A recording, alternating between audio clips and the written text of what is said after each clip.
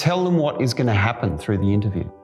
So I think very often in presentations or interviews, people go in and it just starts and you're kind of going, oh, I'm not sure what the process is, but I'll just go with it.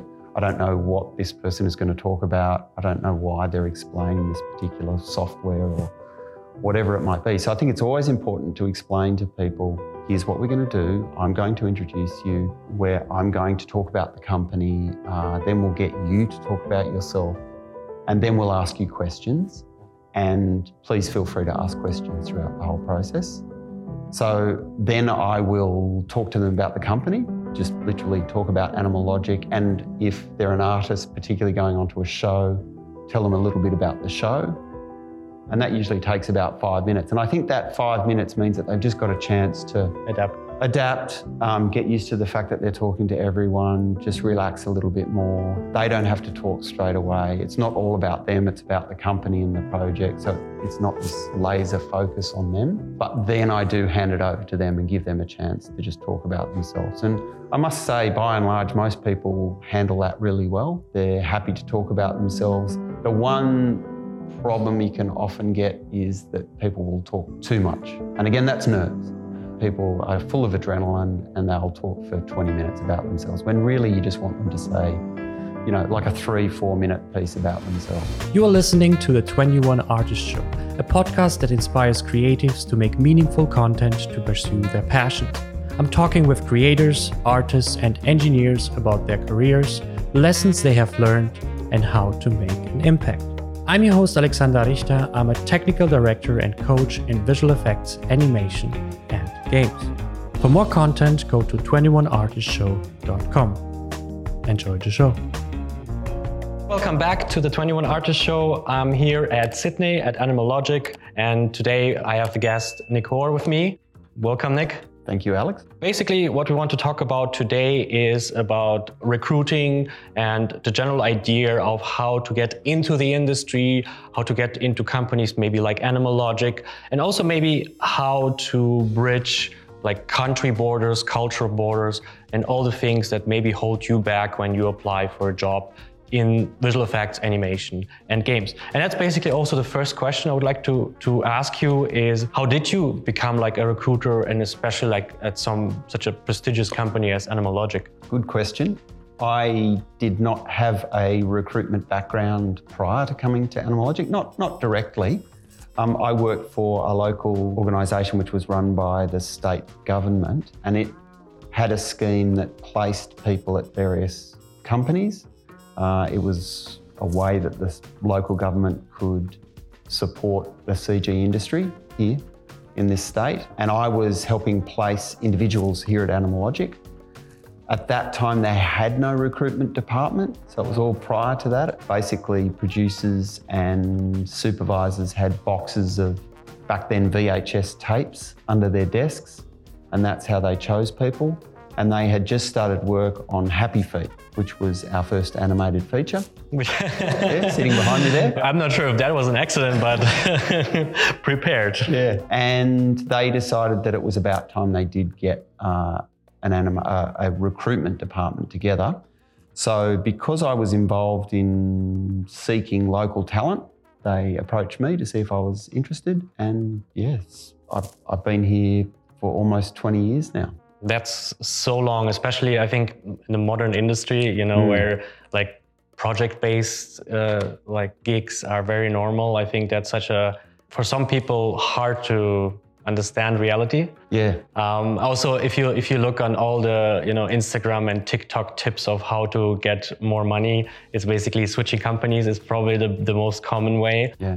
What do you think is for you as a recruiter specifically the most important like key aspect, like as being a good recruiter, as being part of, you know, a company that has to be very selective and find out the best talent? What would we say is the key aspect that you kind of evolved into over the years? I think it's an aspect that even to this day, I'm still working on, trying to improve, but planning ahead, knowing what the requirements are going to be. And that's not easy because, as we all know, production changes, requirements change.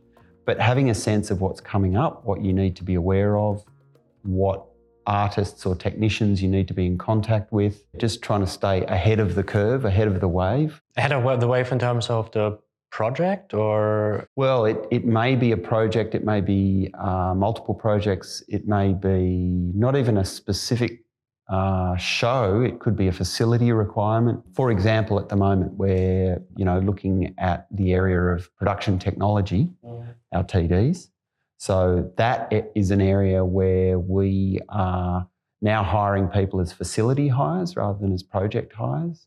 And there's a lot of concentration on some of those roles at the moment. I mean, it's a little bit like, it feels like research basically, where you have to start months in advance before you can even, if you need a supervisor or a bunch of lighters or compositors or something for a show, you cannot just say next week or something like that. It's often depending also, especially on if you want real talent and not just, some students or something like that.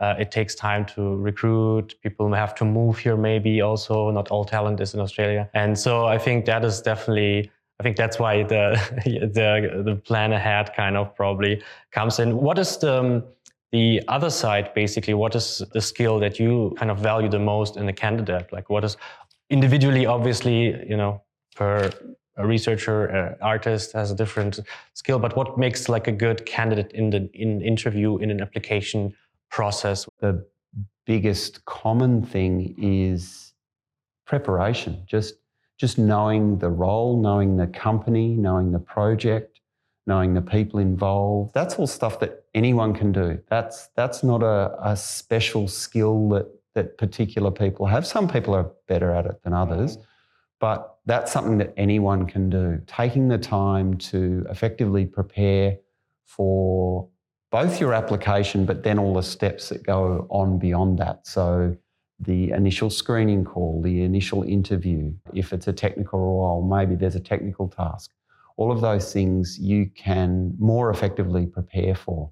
Don't go in blind. Don't go in thinking, I can just wing this. Some people can, but that is a rare talent. It's, I think, probably the same talent as doing winging a presentation. Yeah. Some people can do that. They read basically the bullet points and then just improvise, and they feel comfortable enough to improvise.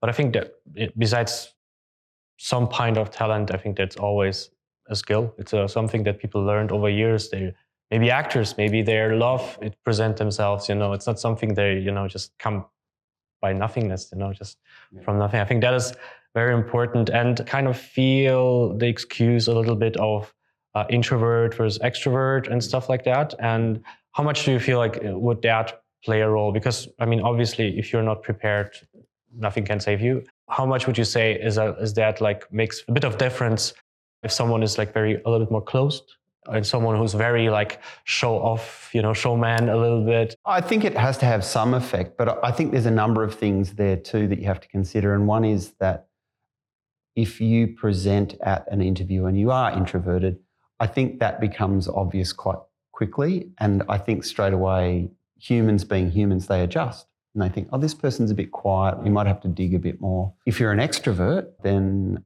perhaps the opposite will happen. They'll sit back and they might let you talk. Being extroverted is not always the best thing in an interview. It certainly helps in terms of being able to communicate, in being able to present yourself. But if you go over the top, I think that can also have a negative effect, particularly with people who are thinking, what's this person going to be like in my team? They seem very confident. They seem very full of themselves. Am I going to be able to effectively manage this person? Are they always going to be putting up their ideas and maybe not listening as much as I would like them to? It's all checks and balances and figuring out who's going to be the best person for the team. I think if you are an introvert and therefore going into something like an interview is a problem for you, then again, it's something that you can work on, you can prepare for. You can practice interviews. You can go through a range of questions that you think might be asked and think about the answers that you'll come up with. And on that point too, I think if you are practicing answers, I think the key there is to always practice honest answers. Don't make up answers that you think are the right ones, but don't necessarily reflect you. I think if you always stick with the truth, You're never having to think about what it is you have to say. It comes naturally to you, the truth. Whereas if you're elaborating on the truth, then you have to always be consistent and be thinking about, what did I say last time about this thing? Be honest, practice, sit down with friends maybe who also work in the industry and go through the process of, maybe you take turns on being the interviewer. Maybe you take turns at being a tough interviewer. Maybe you're being a nice interviewer. Think about the range of questions that might come up. Yeah, think about your answers. Yeah, like smacking up. Give me the answer now. I want it now. What was your last project? Yeah. What are you hiding from us? I'm a little bit surprised that you kind of picked a little bit more the opposite, actually, like warn more the extrovert and not the introvert. Because at the end of the day, I think a lot of people go into an interview with the feeling of unprepared often also, but also with the feeling of selling. Or at least with the thought of selling, not maybe the skill or the attitude of selling, but, I have to sell myself so people will buy me. Yes. Which is the extrovert's better skill. It's like, someone comes to your door and is like, hello, could you sign the petition? And you're like, no, thank you. It's like, hey, how are you doing? What's up with you? Nice to meet you. How's your day? Here I have it's such a different thing. So how would you see that as a different, because then it cannot be selling as same as someone coming to your door, because again, an extrovert would win in that kind of way. I think it's a good analogy, the sales position, selling something. I just personally, if I go to buy something, if the salesperson is really kind of, hey, I've got the best product for you and you're going to love this and there's nothing wrong with it. Finger guns. I'm straight away kind of, I'm being sold something here. For an introvert, being honest and communicating can still be an effort, obviously. So that's where that practice side of things comes in. It's just if you oversell, that can be a problem. People can really feel like, I'm not sure, I think I'm being sold something here, and maybe what I'm actually getting is not what I'm being told I'm getting. You just have to be a little careful about overselling. Be honest, be communicative. Often people can get quite nervous in an interview situation, and nerves do all sorts of funny things to people. Some people, it makes them quite verbose. They can't shut up. They just talk and talk and talk. Now, obviously that can be a bad thing. You are getting information across, but often it can be too much information. Other people can have the opposite effect, particularly if you are an introvert. Some people can just clam up and almost appear rude or sullen. They're just things to be aware of about how you're presenting yourself. It's a balance. I think overdo it either way, and that becomes a problem. If you can try and find that middle ground, that's probably best. I think you describe it best if you say if someone is overhyping something, it feels like, is that true? While if someone is carefully planting, yes. Then you're like, okay, there's the things that the person says seems to be true enough because they don't push it too hard. I'm wondering, and that's the other topic that I definitely want to check, how much is that a cultural thing? Because if you go to US, it's definitely more on the selling side. It's more the big promises that people just stick to some degree. It's a cultural thing, where in Germany you hide your status because it's people will look down on you if you're drive your Ferraris everywhere and show how rich you are and talk about I'm an entrepreneur or something like that. People don't like it in that way. People like hard work and people like success, but not showmanship in that way. And I think Australia's the same. And that's why I'm wondering, how much is that influencing, basically? Because I can imagine, someone coming from America or a country where you show your wealth and knowledge and maybe overpromise can backfire in a country where like Germany or maybe Australia, where it's okay, is that true? Is that really how that works? Is that something you can really deliver in 4 hours? How many people would you say are more or less percentage-wise are not from Australia? Oh gosh, that we're hiring at Animal. Yes. I think it would be roughly 30 to 40% of the workforce would be non-Australian that we're either bringing in or they're already on the ground here, but still requiring a work visa or whatever it might be. But I think we're getting better and better at just aware of those cultural differences. in a similar way. And certainly, yeah, the kind of big selling North American, well, I should say Americans, because I think Canadians are a different... I don't think so, yeah. Different again. Trying to be aware of that and maybe dig in a little bit more to find out is part of what we try and do. And then also trying to decipher that big sales pitch and trying to say, okay, well, you say you have this experience and you could take this on. Let's actually find out what you really know. So digging in and saying, so have you used this specific technology? Do you know about these aspects? When have you done these sorts of roles? Can you explain how that works?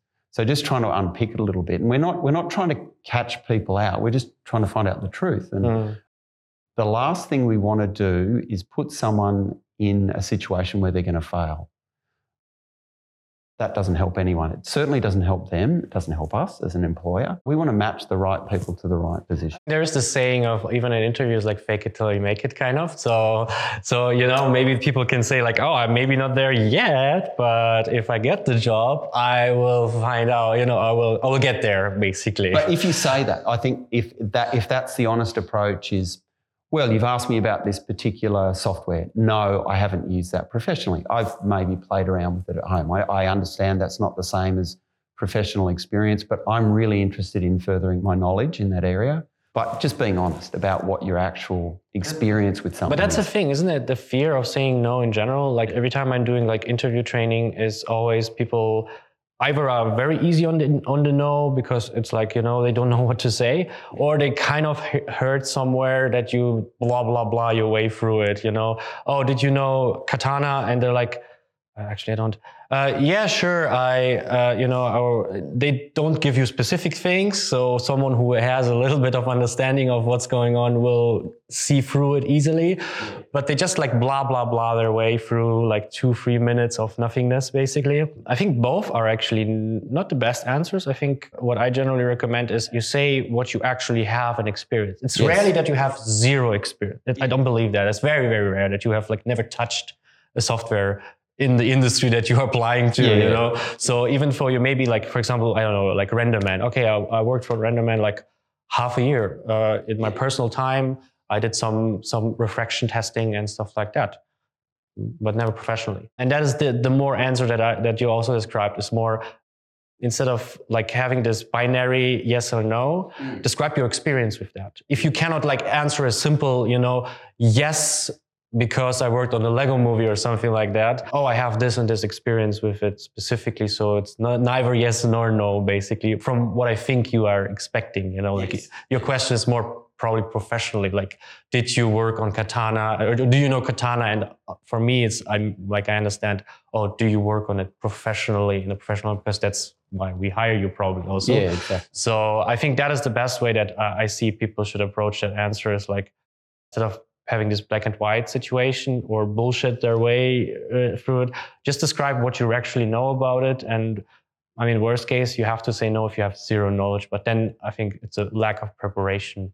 which comes back to the beginning of your statement. I do think the bullshitting approach is the worst approach. And each supervisor I work with is different, but by and large, I think they all appreciate it if somebody says, you know what, no, I haven't had any professional experience in that particular software. I have studied it at college or I have done some personal work. So filling out that space, but being honest up front rather than saying, oh yeah, sure I've, and then being found out, that then immediately creates distrust between the person who wants to employ you and you. And that's obviously not what you want to happen in an interview. So they would much prefer people be honest, give the little detail that might be there, rather than trying to what we call gild the lily. I don't know that one. No. Well, a less nice term is polishing the turd. Don't try and make something out of something that's not there, because you'll be found out. You'll probably be found out in the conversation itself. It'll be fairly obvious to the people who do know about that stuff that you're talking around a subject rather than talking knowledgeably about something. The common red line through everything you just said is trust. Yes. It's because, like, someone who's extrovert over promises, there's no trust, because you, like, especially when you find out. Yes. Someone who, polishes something that is not there,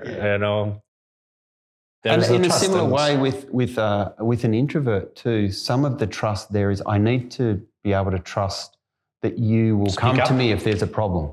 Yeah, don't sit. And that is always a problem for somebody who is like that. For a lot of people, particularly at the beginning of their career, thinking, if I just stay here quietly, the problem might go away, or I can figure it out. Rather than going, hey, you know what? I've got a big problem here. Can you help me? Or can you tell me what I'm meant to do? Yes. And that we have to admit is not easy to do, but you have to do it. A lot of times it's just a question of mindset, independent of your culture, is often this. Yes, obviously, if you're from Asia, maybe you are afraid because of hierarchy. But if you see it as something different, of like you describe as trust, is like, I have to trust you that you have the best in mind for the project, for team, for whatever. And it also means you have to, if you want to call it, disrespect me for the moment to save me, for the whole project. And the same thing also, like, I have to trust that when you come into the interview, you're also trying to be the best candidate, not just to fake the best candidate or to, because that's at the end of the day, it's also at least I remember how it felt when I went to the first interviews. It's like, I was kind of trying to have them accept me kind of in the situation. And I was not good enough so maybe I wasn't, I'm not sure, but that's the thing. That's the feeling of you're probably not good enough yet. And you're kind of trying to dig your way into this situation, and you're trying to figure out how can I, it's like a quiz, like an exam a little bit, okay, what can I answer here? Okay, this is the question. It's like, who wants to be a millionaire? And like, okay, do you have experience with katana? Which answer should I take? Ask my mom. That is sometimes the big problem. I feel that the interviews are very exam feeling, you are on this podium and you have to have at least enough percentage to, if you have 70% right, it's okay, you maybe have the chance, or 100%, then you will get the job. Is there something that you usually do in the beginning of an interview to kind of, smoothen a little bit, because the tension is there? I mean, even when we started this podcast, it's like, we need a moment to, adapt to each other and get back together and stuff like that. What I like to do at the beginning of an interview is obviously introduce everyone. So they're aware of who they're talking to. And by the way, this is Nick. And then tell them what is going to happen through the interview.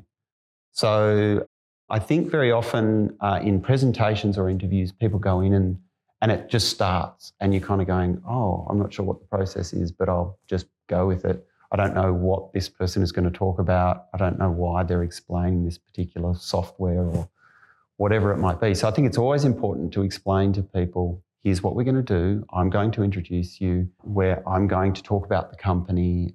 Then we'll get you to talk about yourself, and then we'll ask you questions. And please feel free to ask questions throughout the whole process. So then I will talk to them about the company, just literally talk about Animal Logic. And if they're an artist, particularly going onto a show, tell them a little bit about the show.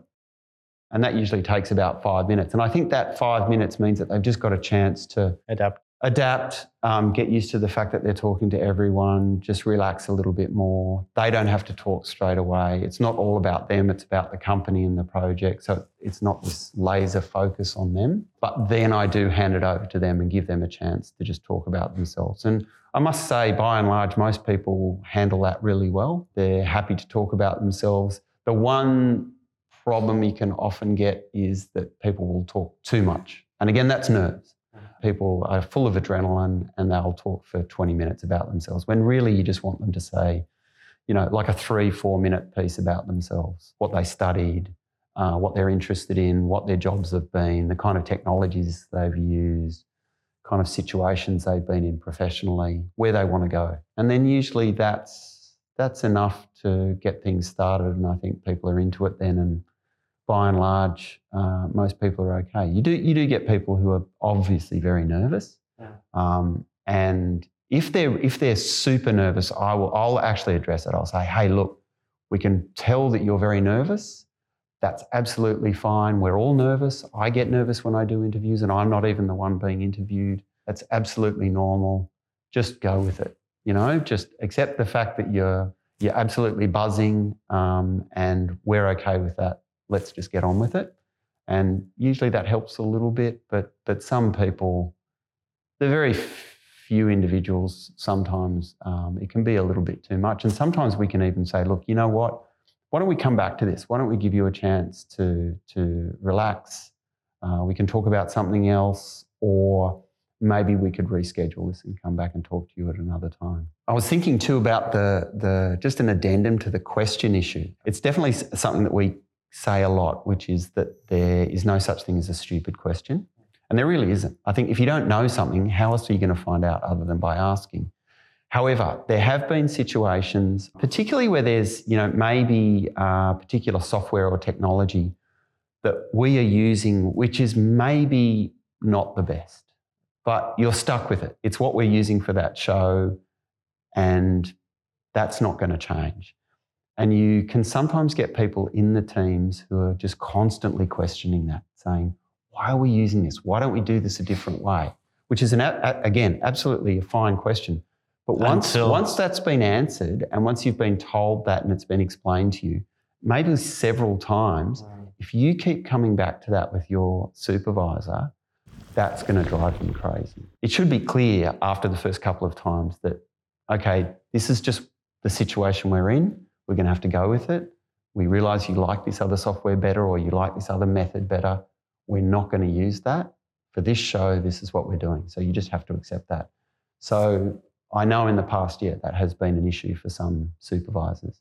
And these are people that I know and trust, and I know that they're just not being picky about particular people.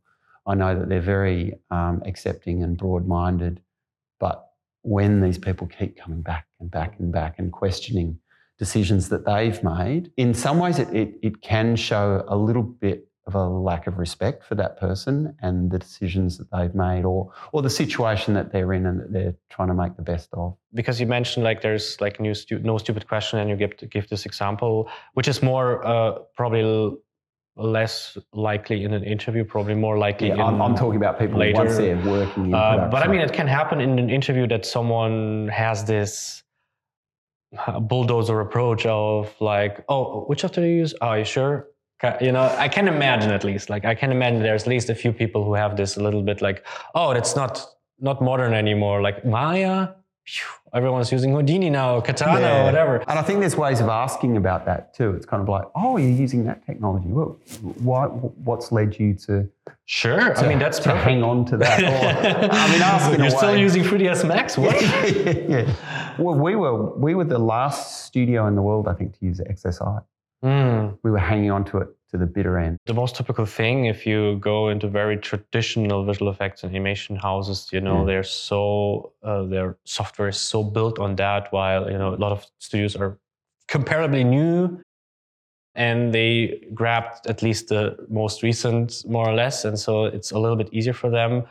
When I was working Weta, we still have things from Lord of the Rings, which is also a while ago. Yes. Welcome to our short mid-episode coffee break. If you love the content and would like to have a successful career in the film or games industry yourself, check out my website, 21artistshow.com. There you can find helpful articles, masterclasses, and coaching opportunities that help dozens of my students to bring their profession to the next level. That's all. Check out 21artistshow.com and share the podcast with cool people you know. Let's continue with the episode. There was a lot. I think that complexity was the hardest part working in such a big studio. It's hard to find documentations, hard to understand what's going on, hard to understand the decision making, which is nowhere to find. So you have to ask. So you end up asking actually a lot about that. But as you said, there's a difference between trying to understand and it's more of an arrogant where you're going with that. It's this I know better thing kind of. And that is where there is disrespect, because it's I know better, and we can't change it, but I still will bring it up kind of situation. What are the things that you feel are you see, maybe even nowadays, even more, maybe people do in an interview that just doesn't work? Like either as being on the quiet side or being on the extreme side, where you just feel like these are tactics or ways or whatever they try to establish themselves or try to become knowledgeable or, like very smooth and like, very cool, whatever. And it ends up backfiring extremely for you. I think you hit on it with the coolness thing. I think, again, that can be a sign of nerves. People thinking, okay, I feel really nervous. And I'm sure they're not even doing this consciously. It'd be a subconscious thing.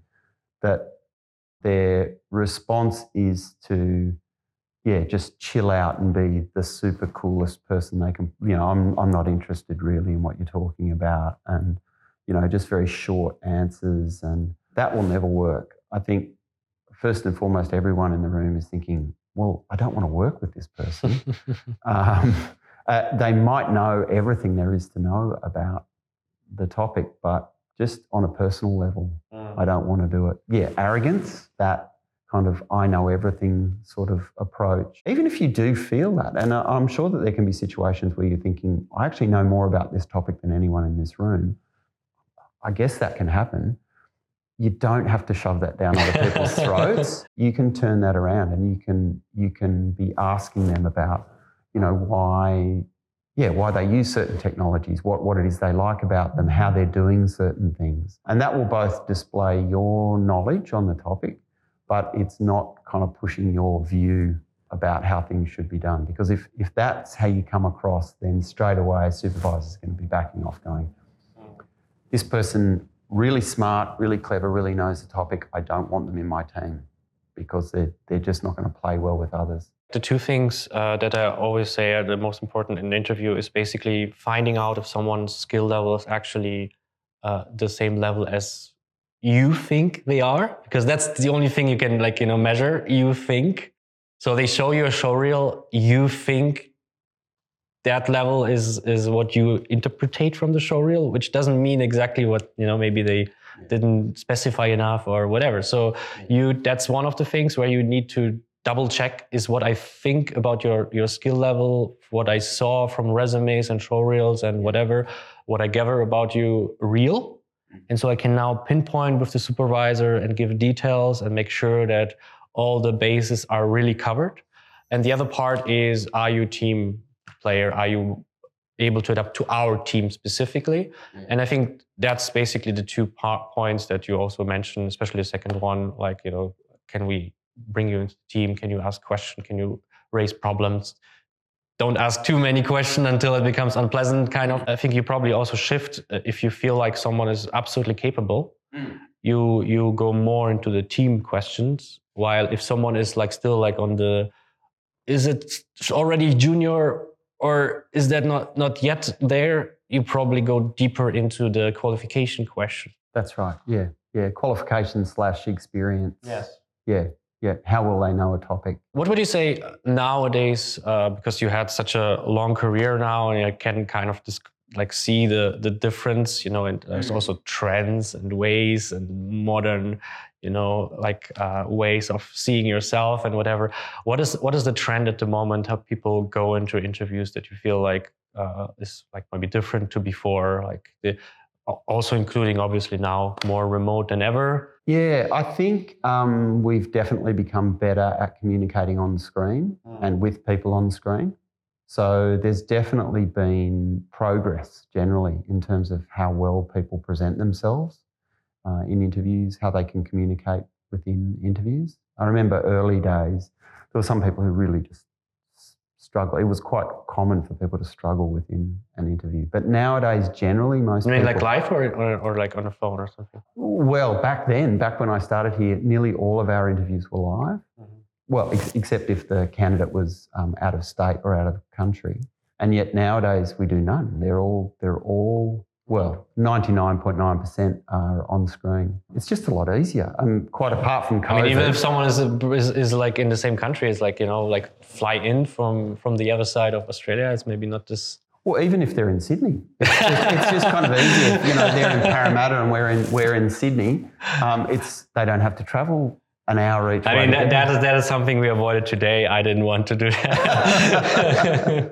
We could have done that too, but it's like something. That was literally something for me the opposite. I did a lot of the episodes online, remote, and for me, the personal, like it's a huge difference. Such a difference. Yeah. I can just I feel more closer to you. Yeah, and I can just understand your emotions better.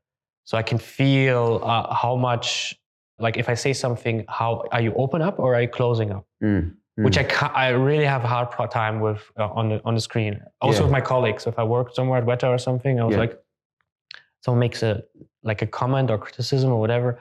I had a hard time sometimes to feel the person, especially if I never met them in person. Yes. And so I feel that is also a really hard situation for interviews because I don't see your whole body. I don't feel the tension in the room. And maybe I feel I'm currently in my living room or my kitchen and everything explodes around me or whatever. So I feel that's a big difference. And yeah, but what would you say is now like the common thing for you? Like besides, like seems to be that people are more confident in interviews. I think so. Yeah.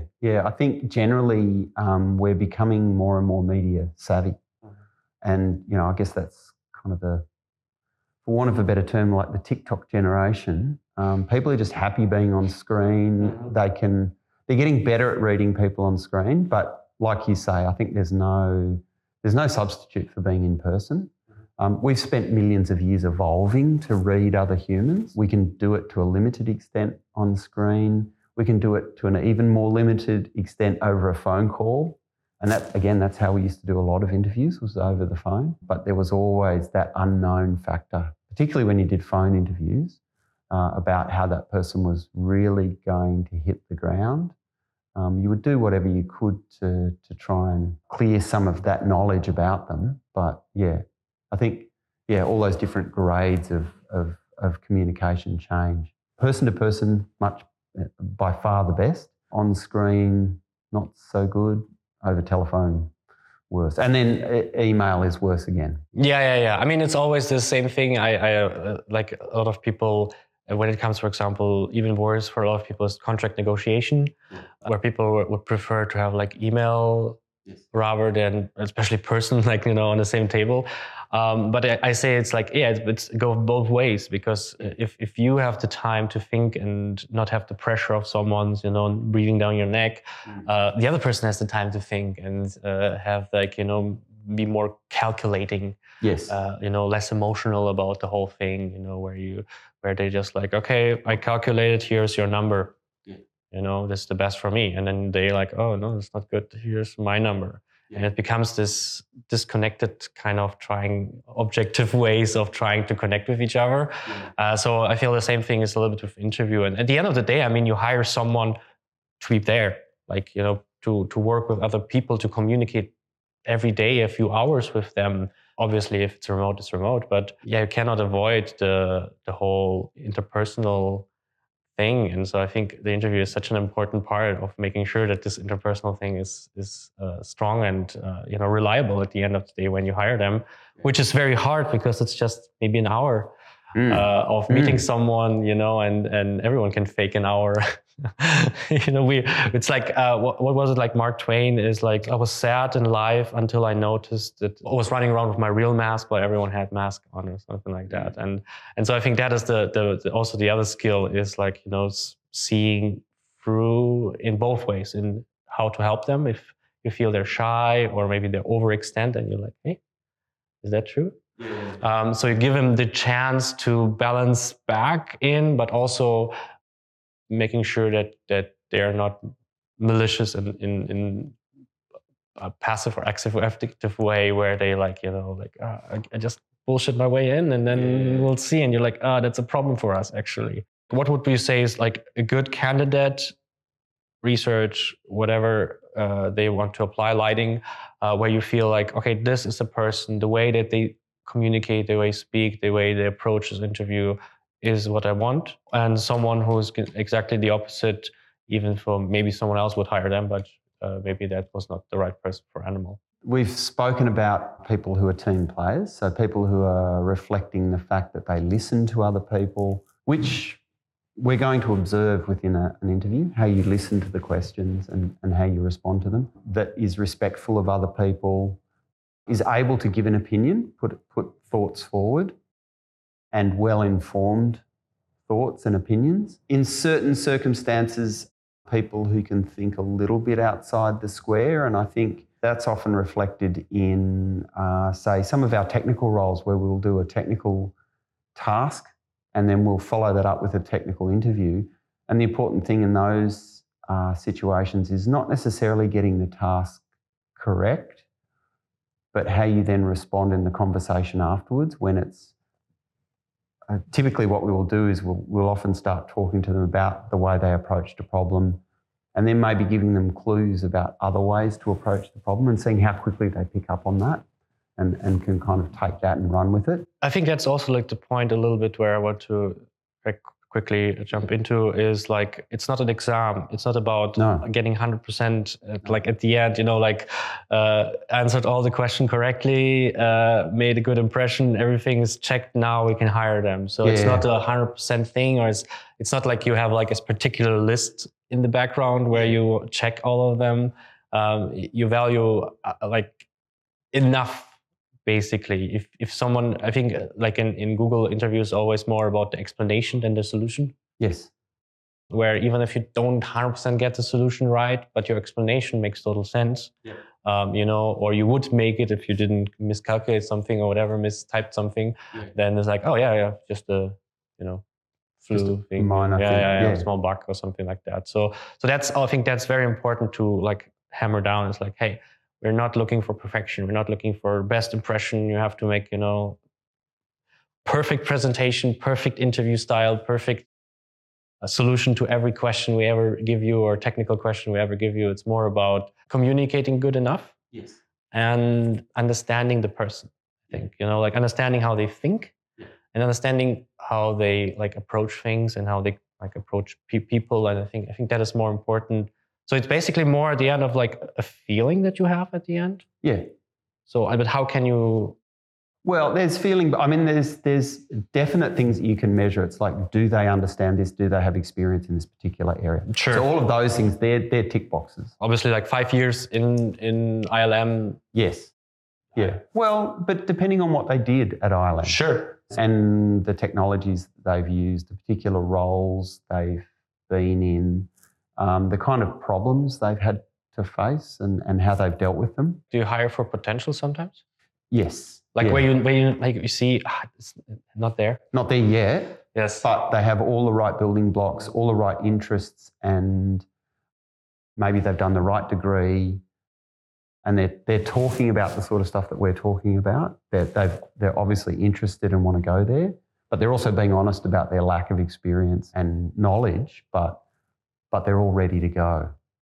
What does that mean? Like, what does it ready to go? Like, well, there's the potential there that we can see that we could bring them in. We could see in 6 months' time they might be the person that we want, and for this particular role, that's possible. It's not always possible. Certain roles, It's like we need somebody to hit the ground running.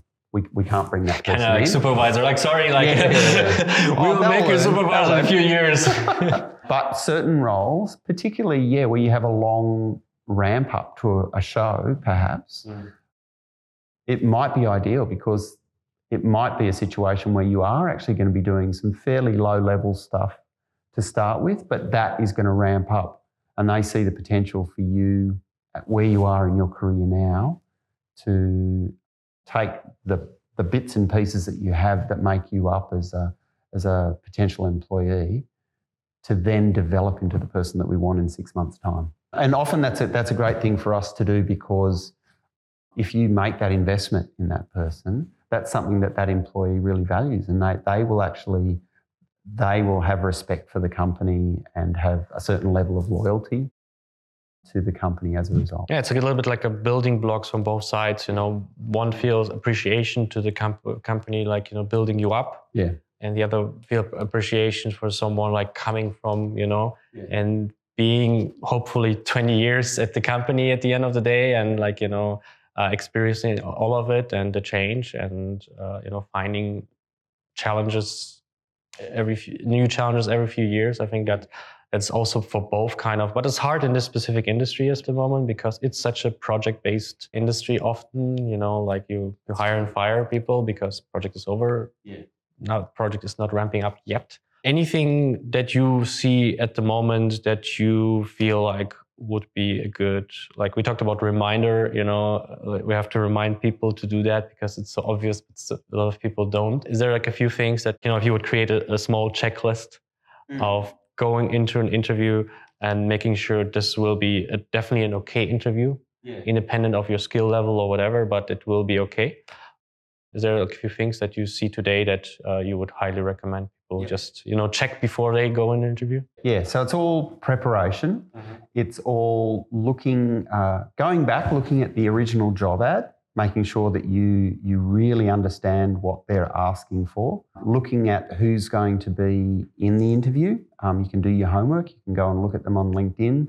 And it's even nice in the interview to actually say, hey, I saw you worked on this show or that show. That's a little booster for the person who's interviewing you. It makes them feel good about you, that you actually know about them. Knowing about the company and the project, if that's possible. At least the previous project, and obviously yeah. You should not be surprised, but I watched this movie. I didn't know you worked on that. Yes. that comes up in interviews sometimes, and that's not it's not a terrible thing, but you should know that. I had this actually in a mock-up interview where one of my students, they applied for Blizzard, and then I asked them what's your favorite Blizzard game? Yeah. And then the answer was, I don't really like games. Yes. I was like, not necessarily. I don't know. I'm not sure what to do from there. It's instantly over. Like a question that I didn't even think that was a question that was relevant. Like it was like a throwaway question, basically, like a small talk question that I felt like I was not even thinking that someone even it's Blizzard. It's not like some indie studio or something like that. So it's such a path to go to Blizzard where you apply for same thing Animal. So it was such a throwaway question, but it ended up being basically instant interview killer. Yeah, absolutely a killer for an interview. And there's two kind of things about that answer. One is, are they just covering for the fact that they don't know Blizzard's games, which is entirely possible? Sure. Or are they being truthful? And I did say you should be truthful in your answers, that they don't like games. But I think there's ways of answering that question, because you weren't saying, do you like games? You were saying, what's your favourite Blizzard game? So you could still rank them and say, well, I think this was a really interesting thing and this is a really interesting thing. I don't like games. But these are the, you don't have to say that. I mean, it would get hard when Diablo, so... Yes. What's your favorite item? Yeah. And then it becomes, again, it was like such a throwaway question, but you can shoot yourself in the foot, basically, if you... It was not even unprepared, but it could be unprepared if what's your favorite Lego movie, for example, and then someone comes in and is like, and that is even still easy, maybe favorite Lego character. I was like, ooh. But I think on projects too, so often we will mention what the project is, and there's a golden opportunity to do some research. So say you're coming into, our current film, The Shrinking of the Treehorns. You could look into that. You could find out that Ron Howard is the director. You could look at previous films he's made. You might notice that he's never done an animated film before, so you might have some questions about that. You might have noticed that the project has actually changed studios. It's gone from Paramount to Netflix. So again, you might have questions about those things. And that's also actually a more interesting person. Someone feels like more engaged in the whole situation than just... only about the person, like question. It's like it's more about the whole surrounding of the situation that is about the job. And you're painting a picture of yourself too as somebody who is curious, who looks into not just what's in front of them, but they look at everything that's related to it and go, oh, wait a minute, well, we're doing this project here and we're trying to develop this software. But meanwhile, over here, this other piece of software has been developed. And I know about that because I've been reading up about it on Reddit or whatever it might be. that may become relevant to what we're doing here, rather than just being the person who's totally focused on what's right in front of them. Doing your homework, doing your practice, doing little practice runs with your friends and family, making sure you acknowledge everyone in the interview too. You know, it's a little bit harder when you're doing it on screen, but actually making eye contact with everyone in the room. Making eye contact with the webcam, maybe. Yes, yeah, and actually, you know, making it clear that you're looking at everyone on the screen. Yeah. And that, again, just subconsciously, that registers with people. They noticed me. They were addressing me. Yeah, I think that's the main thing, is just doing your prep, making sure you've got your list of questions. I was just in an interview this morning and we asked at the end, do you have any questions? And he said, well, I've got this list of questions. I think I said this to you before. I've got this list of questions, but you've answered most of the questions in the interview, which is, again, you're kind of saying you've run a really good interview. So you're puffing up the people that are interviewing you. Yeah. But he still had a couple of questions at the end. He said, but just 2 things. And smart questions also. It's smart important. Questions. Not like something, I don't know, like, what was it?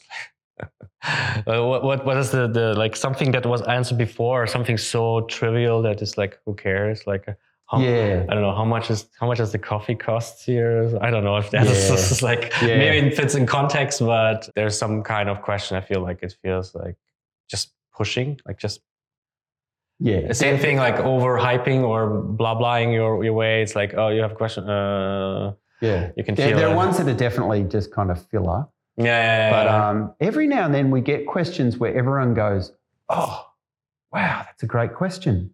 I'd never really thought about that. And you remember this person much. You remember that person. I don't want to push that too much though, because I think trying to focus on the killer fantastic question. You're sitting here like for an hour, like the whole thing is like the one question. Anyway, kills the whole interview.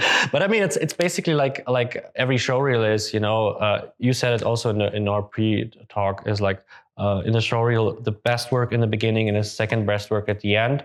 Same thing with the question. You know, if you have a good question, it's such a good impression at the end. If you can, like, you know, so maybe low-key compliment the good interview in a question, or make sure that the interviewer feels like you are even better candidate because of your question, because they could deliver information that make sure that you understand the position even better. You know, like, what's my day-to-day?